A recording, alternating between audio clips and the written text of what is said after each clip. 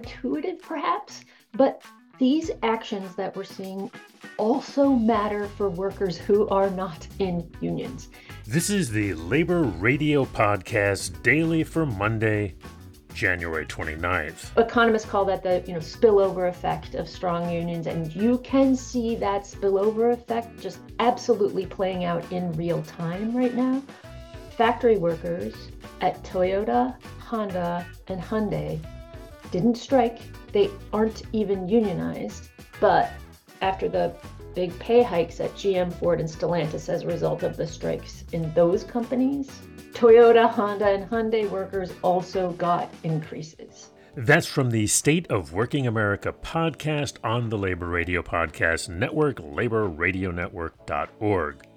In today's labor history on this date in 2009, newly elected President Barack Obama signed the Lilly Ledbetter Fair Pay Act, making it easier for women and minorities to win pay discrimination suits.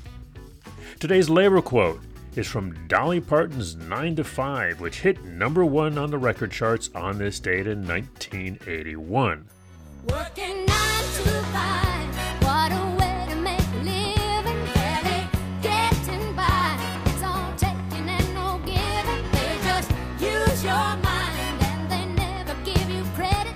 It's enough to drive you crazy if you let it. The Labor Radio Podcast Daily is supported by our friends at Union Plus. You'll find out more at unionplus.org. And keep up with all the latest labor arts news. Subscribe to the Labor Heritage Foundation's free weekly newsletter at laborheritage.org.